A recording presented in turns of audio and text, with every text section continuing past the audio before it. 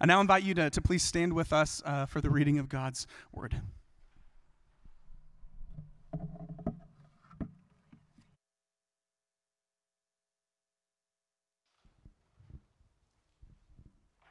Our scripture reading today is from John 6:14 through 22. This is found on page 891 in your Pew Bible. If you don't own a Bible, we would love for you to take that one home as a gift from us.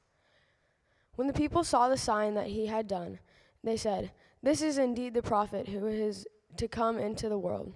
Perceiving then that they were about to come and take him by force to make him king, Jesus withdrew again to the mountain by himself. When evening came, his disciples went down to the sea, got into a boat, and started across the sea to Capernaum. It was now dark, and Jesus had not yet come to them. The sea became rough because a strong wind was blowing. When they had rowed about 3 or 4 miles, they saw Jesus walking on the sea and coming near the boat, and they were frightened. But he said to them, "It is I, do not be afraid." Then they were glad to take him into the boat, and immediately the boat was at the land to which they were going.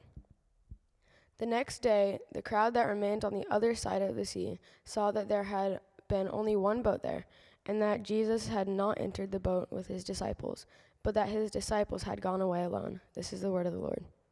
Thanks be to God. Thanks, Gene. Well, good morning. If I haven't had the chance to meet you before, my name is Bill Gorman. I'm one of the pastors here at Christ Community at the Brookside campus, and we're really glad that you are with us here this morning. Before we dive in more deeply to the text that Jude just read for us this morning, I want to just pause and do a pastoral prayer as we do it many times throughout the year. As a church family, we recognize that we are first and foremost, as followers of Jesus, is that we are citizens of the kingdom of heaven. That's our first and primary identity, but yet we are also citizens of the United States, and in acknowledgement of that dual citizenship throughout the year at significant moments in our country's calendar, we pause and pray for our country. So at MLK Jr. Day, we pray for justice in our country. On Memorial Day, we offer gratitude for those who have given their lives in military service. On Independence Day, we pray in gratitude for this place that God has given us to live. At Labor Day, we give thanks for the good work that God has entrusted us with as part of his good creation plan. At Veterans Day, in appreciation of those who have served in the armed forces. And today, not only is it Father's Day, but it's also Juneteenth, and we pray today in gratitude for the marking of the anniversary of the ending of legalized enslavement of image-bearing human beings in our country. Now, this has more recently become a federal holiday, but it's been practiced for a long time. And so if you're less familiar with it, let me just read you a little bit of background on this day. This is the first celebration of Juneteenth began at the same courthouse in Galveston, Texas, on the same date where 1 year before enslaved people in Texas learned that the Civil War was over and they were now free. On these steps, Union Major General Gordon Granger had read, "The people of Texas are informed that in accordance with a proclamation from the Executive of the United States, all slaves are free. This involves an absolute equality of personal rights and rights of property between former masters and slaves." And then the following year on that day, June 19th, 1886, the Emancipation Proclamation was read aloud, and those gathered processed to the Methodist Episcopal South Church for a public prayer meeting. And so today we remember our brothers and sisters who gathered for that prayer day, and we continue in a spirit of prayer and thanksgiving this morning. Father in heaven, we give thanks that on this day in June 1865, you heard and at long last answered the prayers of so many of our brothers and sisters in Christ who were in bondage, and the prayers of those who had worked so diligently, many at the cost of their own lives, to see slavery abolished in our country. We lament and grieve the unspeakable evil of slavery in our country and ask, Lord Jesus, that you would continue to heal wounds that still persist even now as a result of that evil. We put our hope in your grace and mercy that is able to heal, to renew, and to restore. And now as we turn our attention to the words of Scripture, would you make us quick to listen? Would you fill us with hope? Would you help us find comfort and satisfaction in Jesus alone? And it is in his name that we pray, by the power of the Holy Spirit, who dwells in us and among us. Amen. Well, I want to begin this morning by asking you to recall the worst storm that you have ever been in your life. So I don't know if it was on a road trip, a camping trip. Maybe for you, the worst storm you've ever been in was the storm that blew through a few weeks ago, where we had those kind of small tornadoes actually pass through this part of town and cause some damage. But think about that worst storm that you have ever been in.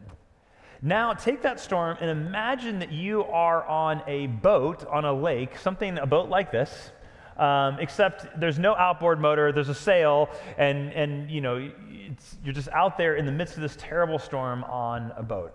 And you begin to get a sense of why Jesus' 12 disciples were so afraid when the storm blew up on the lake. Now, it's something that the people on this particular cruise ship, they didn't have to imagine. There's no audio here, but watch this ship as it almost tilts over. This is an incredible, you kind of get seasick just watching this. But it's going to come over here in a moment, and this ship almost turns completely over onto its side. Isn't that incredible? Can you imagine being on a boat? I think you'd be a little afraid. As I watched that video on YouTube this week, I noticed there was kind of a caption contest sort of going on down in the comments for that video. This was my favorite. It says this: "Well, Bert, we've saved for 25 years. We're both in our 90s now, but we worked hard all our lives. Now we can finally take that relaxing cruise we've always dreamed of. Oh, Petunia, yes, let's. I need something to take my mind off my horrible fear of death."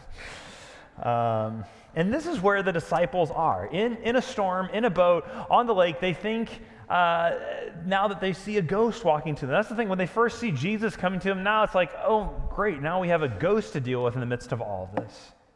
And they are afraid. But then something they never expected happened. It's a sign to them. A sign of life. It reveals who Jesus truly is.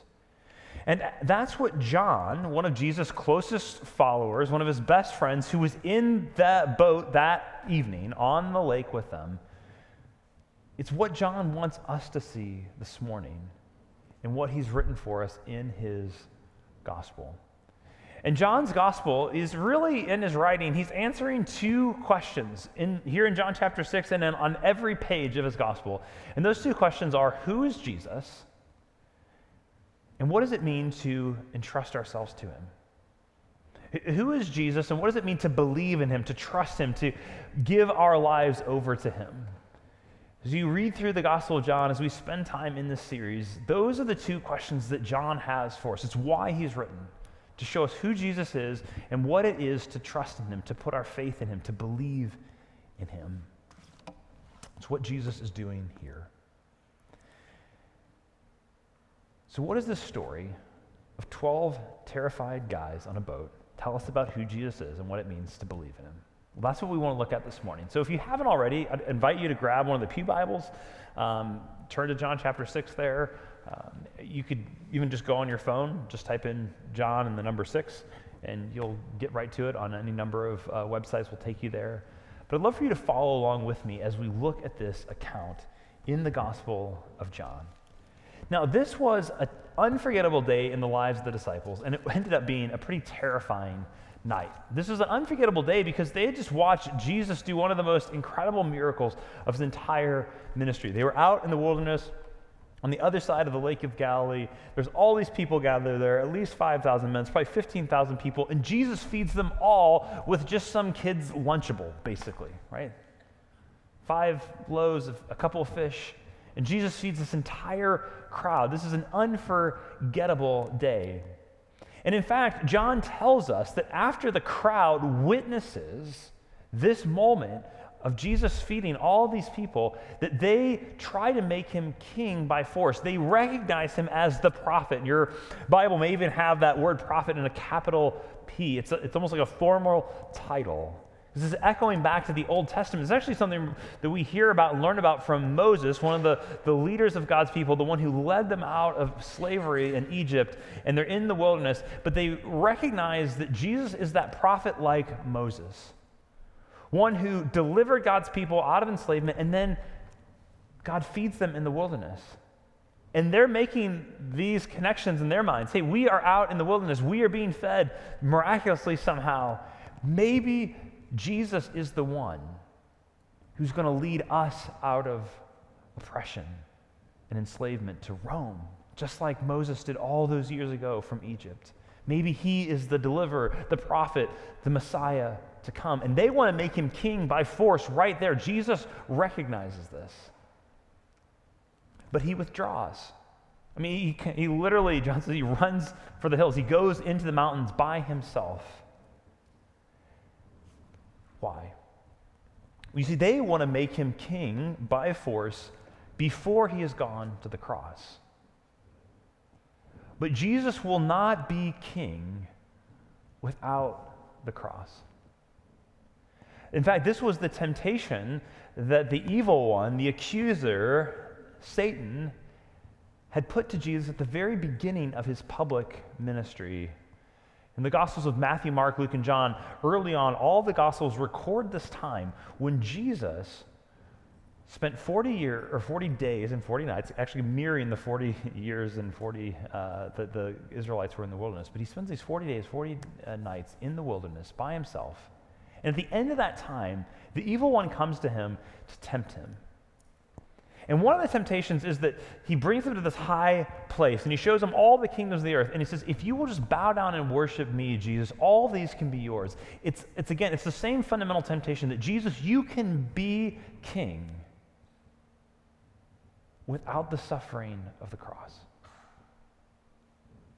But Jesus resisted that temptation then. He resists it now. He knows that the mission his Father has given him is to go to the cross to die. That's the only way that he can fulfill his mission, is to die and rise again. But the people don't get that yet. They want to make him king by force right there.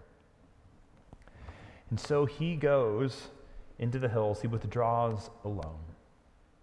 But the disciples, they go down to the beach and they get in the boat and they start heading across the lake. Jesus is away, just the 12 of them. They're in the boat. They're heading across the lake. And John sets the scene for us. He tells us that darkness falls. It's nighttime. It's dark. They're rowing across a dark lake. Have you ever been in a really dark place, like in a national park or something like that, where there's no natural light? It gets really, really dark without electric lights of the city. Darkness falls.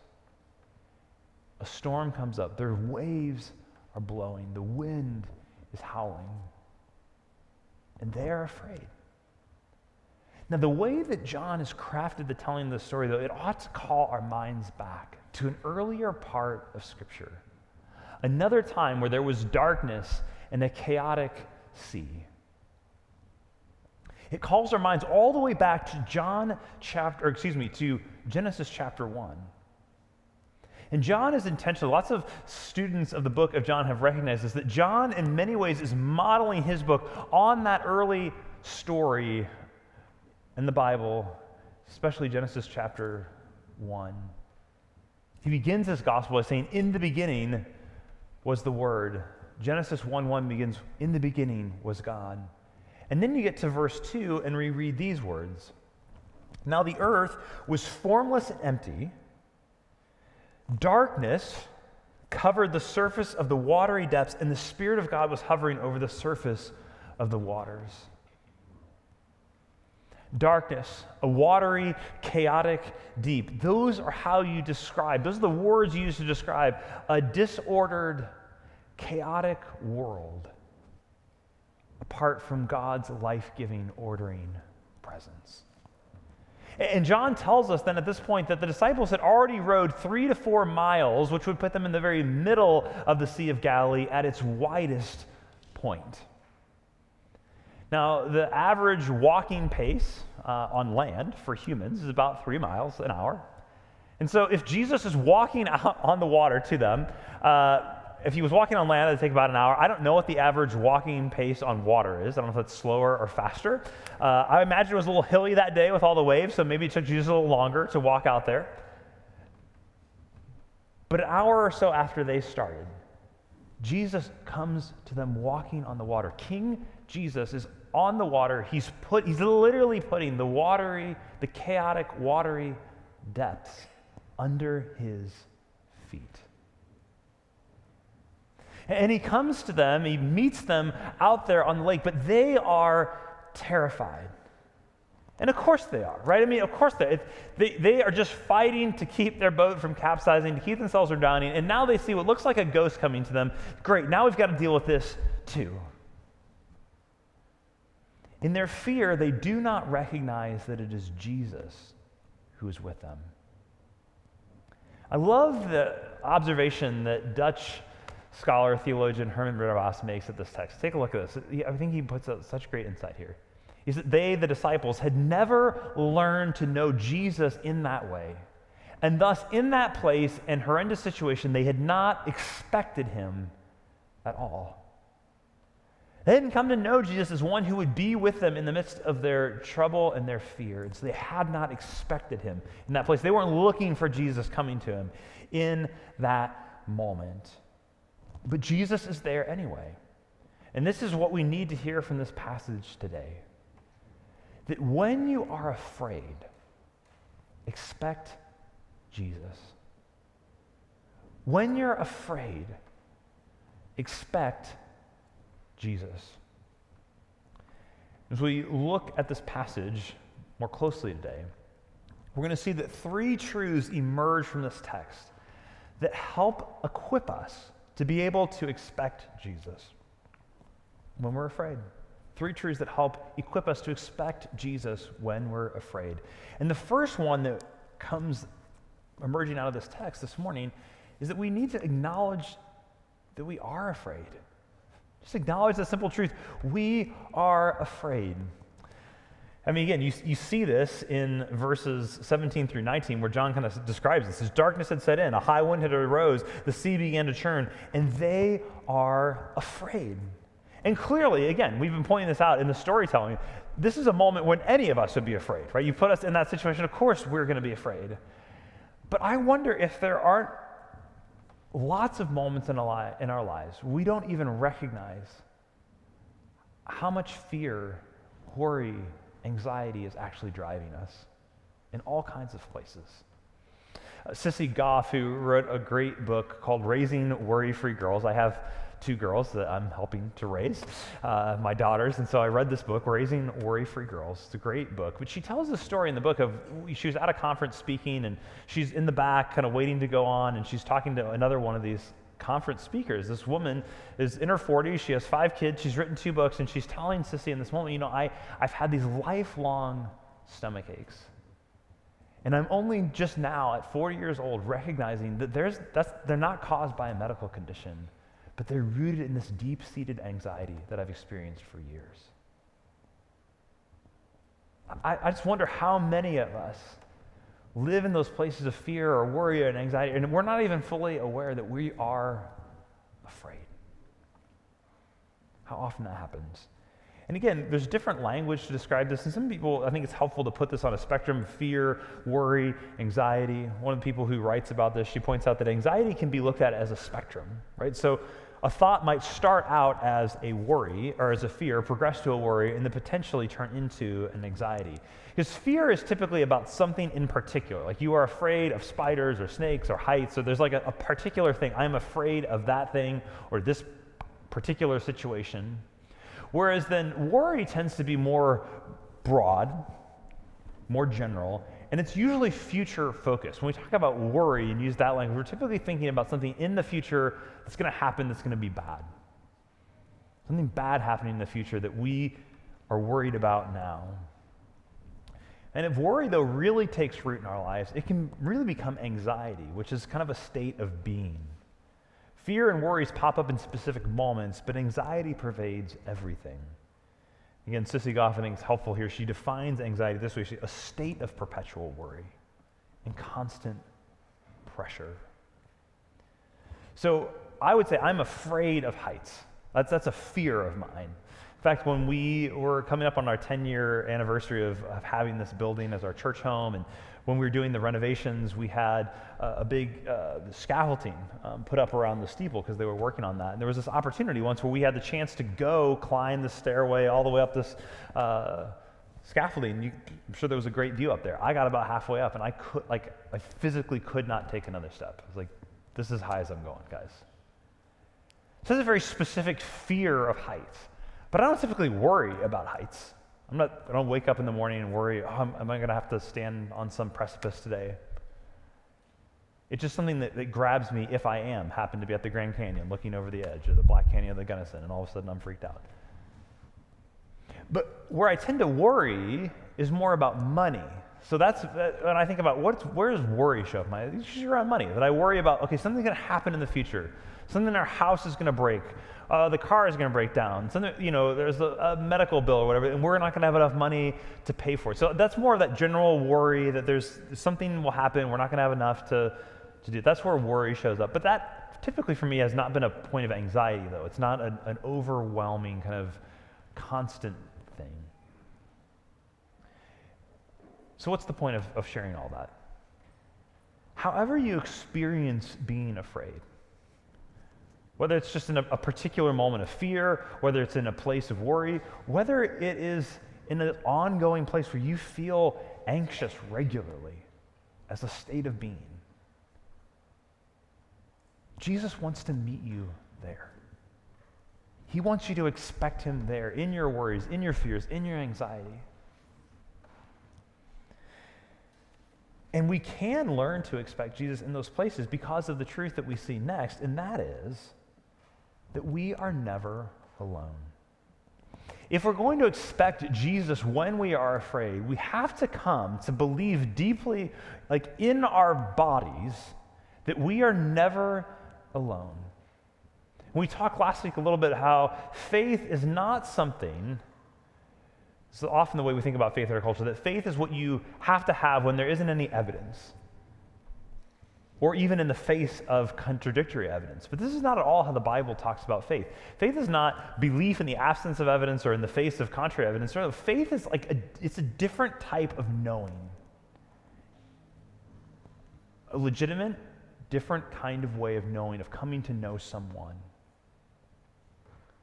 So by faith, we have to come to know and trust and believe that we are never alone.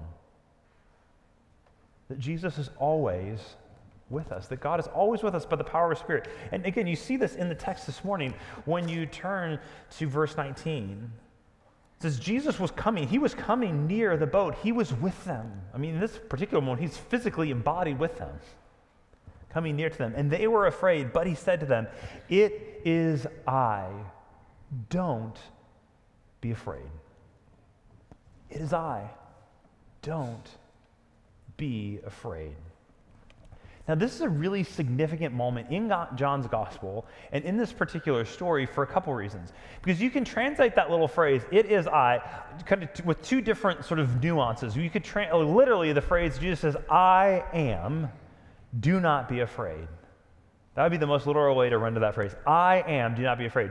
You could also more colloquially translate it like, "Hey, it's me.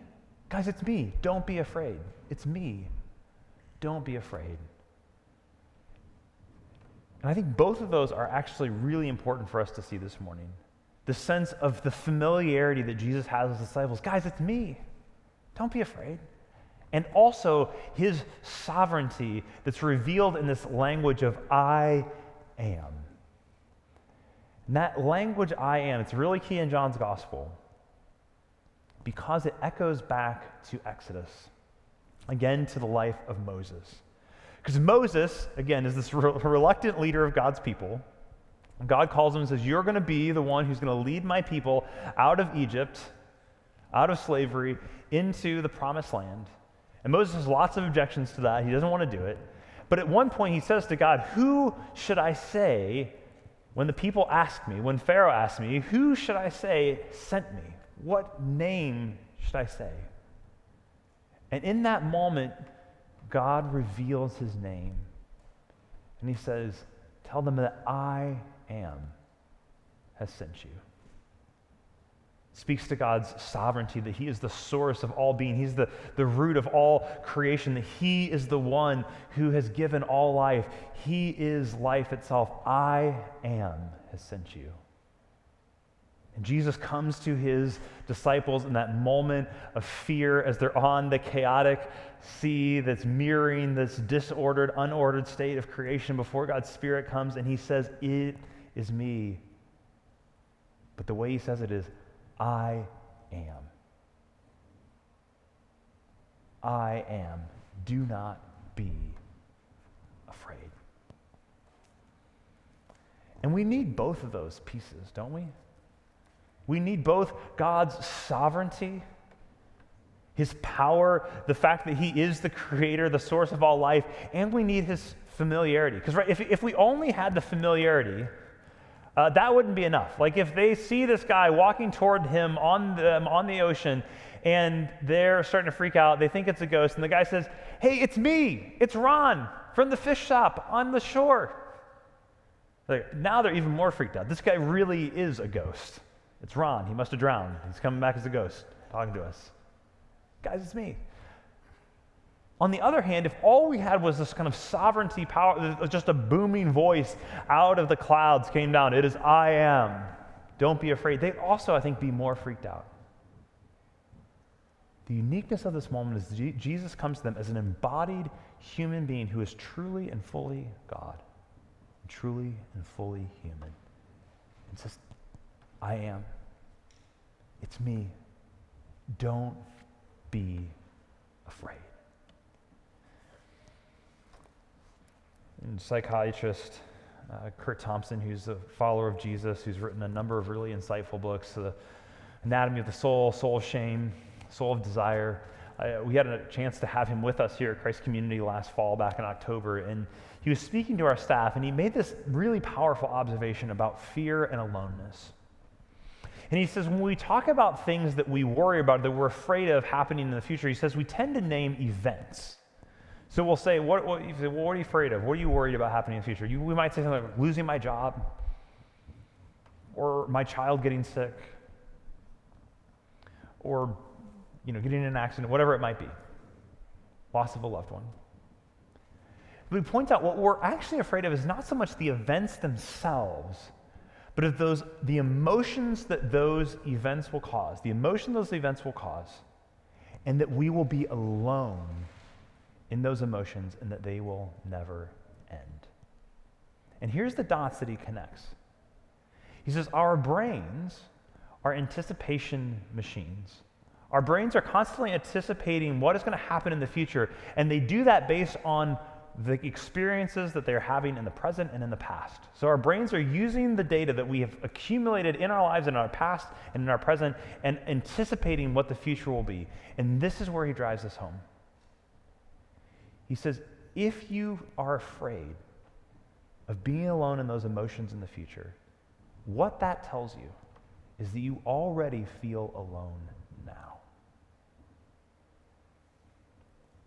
You already feel alone now. Because that's what your brain is taking, the experiences of your past and your present, and saying, I'm worried that I'm going to feel just as alone in those moments as I do right now.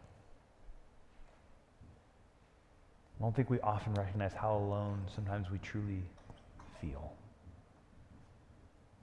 Jesus wants to meet you in those places. The gospel meets us in those places of aloneness and fear. And the gospel tells the truth. The gospel tells the truth. If you are truly alone, then you have every reason to be afraid. But the gospel also says you are not alone. Someone has come near. Jesus is with you. You are never alone. And Scarlett Hilbedal wrote this amazing little book called Afraid of All the Things. Tornadoes, cancer, adoption, and other stuff you need the gospel for. It's a great little book. Her mom was actually a writer for Saturday Night Live, so she is hilarious. Like, the book is laugh out loud funny, but it's also profound in its explanation of gospel truth. Actually, a number of our women are reading this book together in a book study over the summer. So some of you probably are familiar with this book, but she writes early on, she says this: "The gospel tells me I can't fix myself. The gospel tells me I can't protect myself, but the gospel tells me I can rest, knowing that Jesus walked into this broken, sad, scary place to rescue me, love me, and cast out my fear. And he did, and he does, and he will. He did, and he does, and he will." Because Jesus is with us. Because he walked into the broken and fearful places in our lives, this means that we can actually train to expect him. We can know through the lens of faith that he is with us all the time, and we can train to begin to expect him more and more. Jesus is with us, but we often don't recognize him, but we can train to expect him. Because again, the disciples in the boat, they see Jesus walking toward them, but that only makes them more afraid because they don't recognize him. It's only, and I thought that was so key, it's only after he speaks to them that they let him on the boat. So this is verse 19. They saw Jesus walking on the sea, and they were afraid. But he said to them, "It's I. Don't be afraid." And then verse 21, then they were willing to take him on board. And at once the boat was at the shore where they were heading. See, when we have trained our hearts, we've trained our hearts to hear and listen for Jesus' voice, we will start hearing him say more and more, "It's me. I am. Don't be afraid. It's me. I am.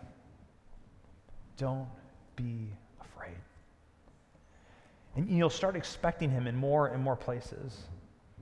And one of the brilliant things about Jesus is that he doesn't just give us teaching, right? In the Sermon on the Mount, he talks about worry and about you can't add a day to your life by worry. He gives us teaching, but he also gives us practices.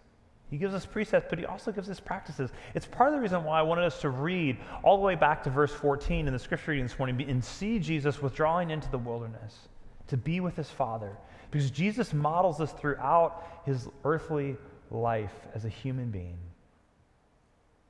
Is that he's constantly withdrawing to be alone with the Father. He's training. This is how he could resist the crowd's temptation to make him king without the cross. He's been training to hear the Father's voice, and we can do the same. We can follow not only Jesus' precepts, his teaching, but also his practices, his example of spending time alone with the Father, of reading the scriptures, of spending time in prayer, of journaling, of solitude, of learning to listen for and hear his voice. We can certainly do that alone, as Jesus did. We also do that corporately together. It's one of the reasons we gather. It's why we get together every week, to hear and be reminded that Jesus is always with us, to hear his word proclaimed, to sing the truth of the gospel over one another in song, to be reminded in the Lord's Supper of his sacrifice for us, of the forgiveness of sins, of the hope that we have. All these are ways of training to expect Jesus in all of life, but in particular when we're afraid. When we're afraid. A couple other ways of training. You can read a good book on fear, anxiety. And we mentioned too, Afraid of All the Things already, as well as Sissy Goff's book, Raising Worry-Free Girls. It's a great book. I mean, she specifically focuses on girls, but if you have kids or even just for yourself and understanding your own story, there's lots of other great books out there. Another way too is you might find yourself here this morning where you have battled with and wrestled with anxiety to a level where you feel like, I just can't even begin to know how to escape this. And part of training to hear Jesus say, "I am, do not afraid," for you might look like going to see a counselor. Someone who can help you to engage. And maybe that's even a way, if you've been resistant to going to see a professional counselor, to reframe that in your mind, to say, this is part of my training. I actually need someone to help me to hear, to break through the noise, to be able to hear Jesus' voice say, "I am. Do not be afraid." And if you find yourself in that place I encourage you to reach out to any of us on the pastoral team. We would love to connect you with someone that we trust in the counseling field. You could say, yeah, let's do some of this work, understand your story, and the things that might be preventing you from hearing Jesus say, I am. Do not be afraid. So, question for us to reflect on this week. Where do you need to look for Jesus? Where do you need to look for Jesus? Where do you find yourself not expecting Jesus? My wife, Rachel, just came back from the Gospel Coalition Conference, women's conference this week. She just got back last night, and I was asking her about the event. And she said the one thing that she's going to really kind of cling on to that was kind of one of her big takeaways was Ruth Cho Simons made a statement that just said, our anxiety points us to where we don't yet fully trust God. How might you just pay attention in your life to those places of worry, fear, anxiety as opportunities to expect Jesus, to come to trust him more fully? And this morning I want you to actually imagine those places. If it's helpful to close your eyes, you can close your eyes, but I just want you to imagine, where is the place where I need to expect Jesus? Situation at work, your family, your health, your kids, I don't know what it is, but imagine this, like, where do I need to expect Jesus? Where am I not expecting him? Where am I not experiencing him? Just imagine that place, and now I want you to imagine Jesus in that moment, in that situation, in that place saying, I am. It's me. Do not be afraid. It's going to be okay. I am. It's me. It's going to be okay. Don't be afraid. I want you to keep that situation, that scenario, that person, that problem in your mind. Keep imagining Jesus speaking to you. It's me. It's going to be okay. You don't have to be afraid. As we learn this new song together.